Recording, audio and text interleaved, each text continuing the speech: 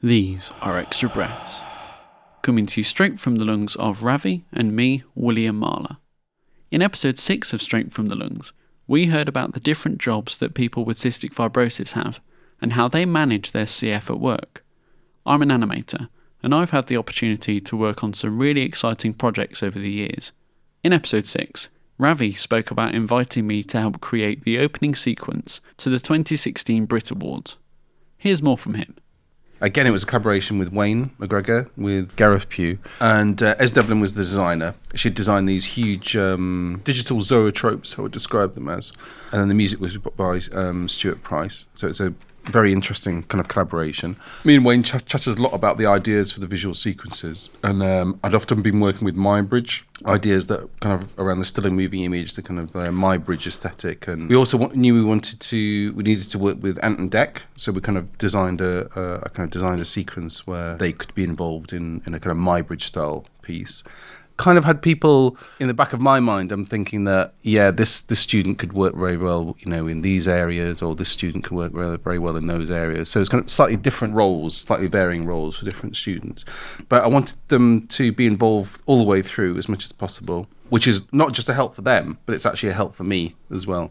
With work like this, and also work in the ballet, you're constructing something in the knowledge that you'll have to deconstruct it and then reconstruct it again, depending on how that work is going to interact with these other elements. Yeah, there's lots of pieces within this system. That's right. Live dancers in between the screens. That's right. Wayne as a choreographer and choreographers generally may need to adapt to environments. It's not just the choreographers, it's also the fashion designer, it's also myself as a film designer, it's also the music as well. So all of these things, they're all acting as dancers in a way. So we're all working together to make one thing. Yeah. Especially because we edit here, but we edit in a fairly detached way from the actual venue, because then we go to the venue, put it on the screens, and inevitably find lots of things that need changing because we can't simulate that.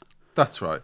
Well, you could simulate it on a screen using a piece of 3D software, but you wouldn't be able to understand the live implications of that. It would only exist on a 2D screen, and obviously this is a live, and the scale is something that would drastically change some of the decision making as well. And those screens were also LEDs that were set up in a way that were very large LEDs. Yes. So we're talking quite low res screens. Yes, that's right. So small imperfections. That's right. Sort of maximised. Yes, that's right. But it gave us the chance to be able to spot those when we were there. And we had about 3 runs. That's I remember the guy right. from Ogglehog, the screen management company, saying, "Guys, you've got to get it right. This is your last opportunity because we've not got any more chance to run through this." That's right. Yeah. But it wasn't too far off in the first place. I think it was just it just wasn't quite on the right edge of the pixel map, or something wasn't quite right. But often these things, they'll go right to the last minute. Doesn't matter. You could put all the preparation in the world in, but there's always that's right. It wouldn't make any difference. Yeah. And also, it's about like when you're there, you're spotting different ways that you can use the space that maybe weren't available to you when you were editing. So, for example, there was that screen, that strip around the edge at the very top that usually is used for advertisements that we found out we could actually use at the same time. I remember I suggested, well, why don't we just take the whole thing, blow it up so it's just a sort of mass of colour. So it's a very abstract colour thing. Yeah.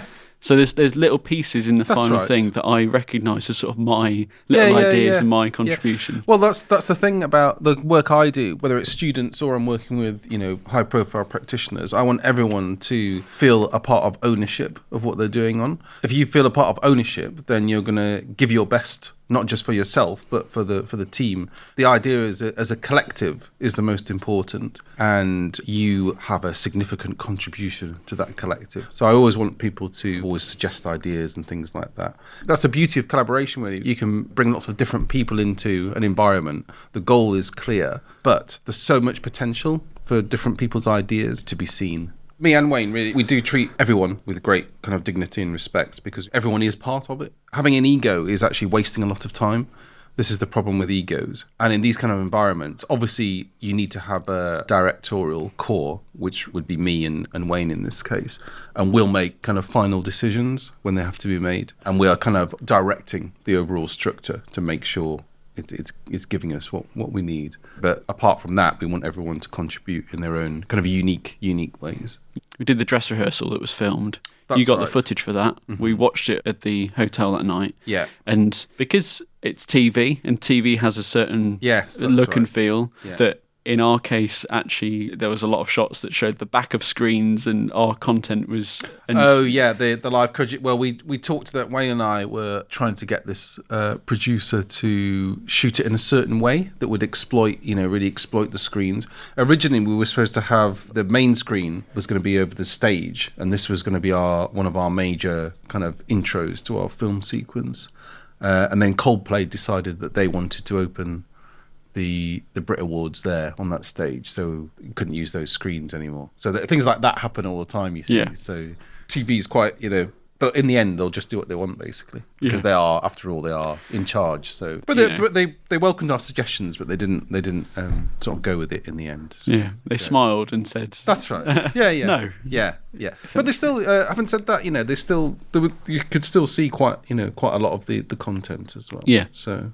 Thank you very much for coming into the studio. A pleasure. As well as the Brit Awards, I've worked on some other really cool projects over the years. For example, at the end of last year, Vicky and I created the title sequence to the Royal Institution Christmas Lectures, which was broadcast on BBC4. So that was really exciting because Vicky designed these characters, these skeletons, and then I took those and broke them up into all the different pieces and moved them in the animation software. I use a program called Adobe After Effects and also the other Adobe programs like Illustrator and Photoshop. And the animation that I do isn't the typical, what you might think animation to be, drawing a frame, next frame, drawing a new frame, and that laborious process. That's traditional animation. I use something called keyframe animation, where the computer does a lot of the in-betweens for you. And then we're able to see our work on TV, surrounded by our family at Christmas. It was perfect. Plus the lectures were really interesting in the end. The thing about animation is on the outside it looks really interesting and looks really cool and exciting, which often it is. But it comes with a lot of the more boring side of work things, admin, invoices, quotes, emails back and forth, amendments, getting things changed and then changed again and then changed a third time. You got to manage the different projects that are coming in. But I work freelance, which means that I get to manage my time and fit my CF routine around my work by choosing when to work. When I was working full time, it was difficult to fit my exercise routine around a full-time day of work, 8 hours a day, 5 days a week. But since going freelance, I've been able to take all that and keep it in my hands. And it's allowed me to organise my life around both work, CF, relationships, all that sort of stuff.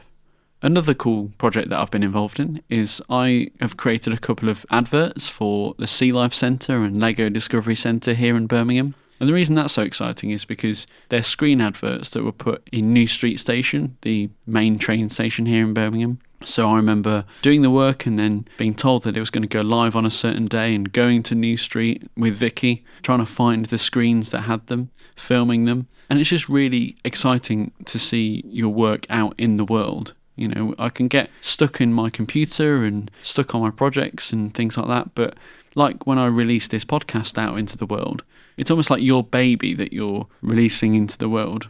Also last year, I did the live graphics for a DJ in the UK, DJ EZ, and that was really fun because a lot of it was just experimentation. I was able to sit down in a day and just try some wacky ideas out, apply filters and effects, and take things and break them up and reflect them and go from one square to then having an entire different animation pattern.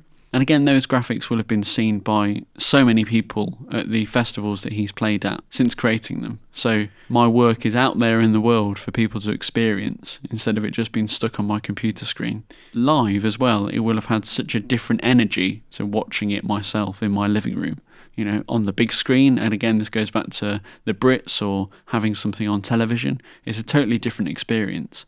So recently as well, I've been experimenting with the motion capture technology that we have at uni. And although I've not used that on any specific work projects yet, I always like to experiment within the field of animation. But also, It was so fun because I was in this motion capture suit, this sort of black skin-tight suit covered in dots to be picked up by the motion capture technology.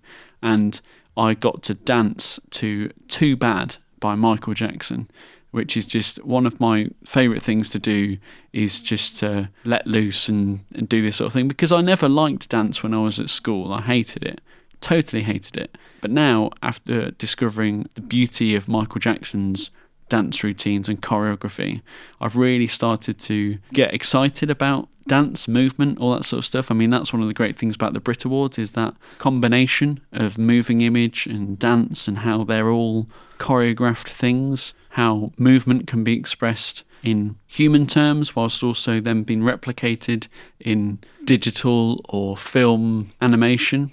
But also it just allows me to have some fun. And again, to be honest, nothing's going to stop me putting on that suit, potentially looking like a fool, or potentially having a really amazing afternoon. I'm very lucky that I get to work on these projects. I'm very lucky that I got to go to university to study animation in the first place. Very lucky that I am in a position to be able to do my work freelance instead of having to hold down a full-time job. I think it's important for me to do these projects because I like to take as many opportunities as I can in life to do these exciting things. A lot of these projects do come with a big weight of responsibility, of pressure sometimes, especially when you know your work is going to be played on TV. But I never let that stop me wanting to do these things, take these opportunities. I'm very fortunate with the projects that I've got to work on so far, but to be honest, I hope this is only the start. I'd like to do much more in the future, and hope that the next projects that I do are even more exciting. Work is episode 6 of Straight from the Lungs, which you can listen to at our website, lungspodcast.co.uk.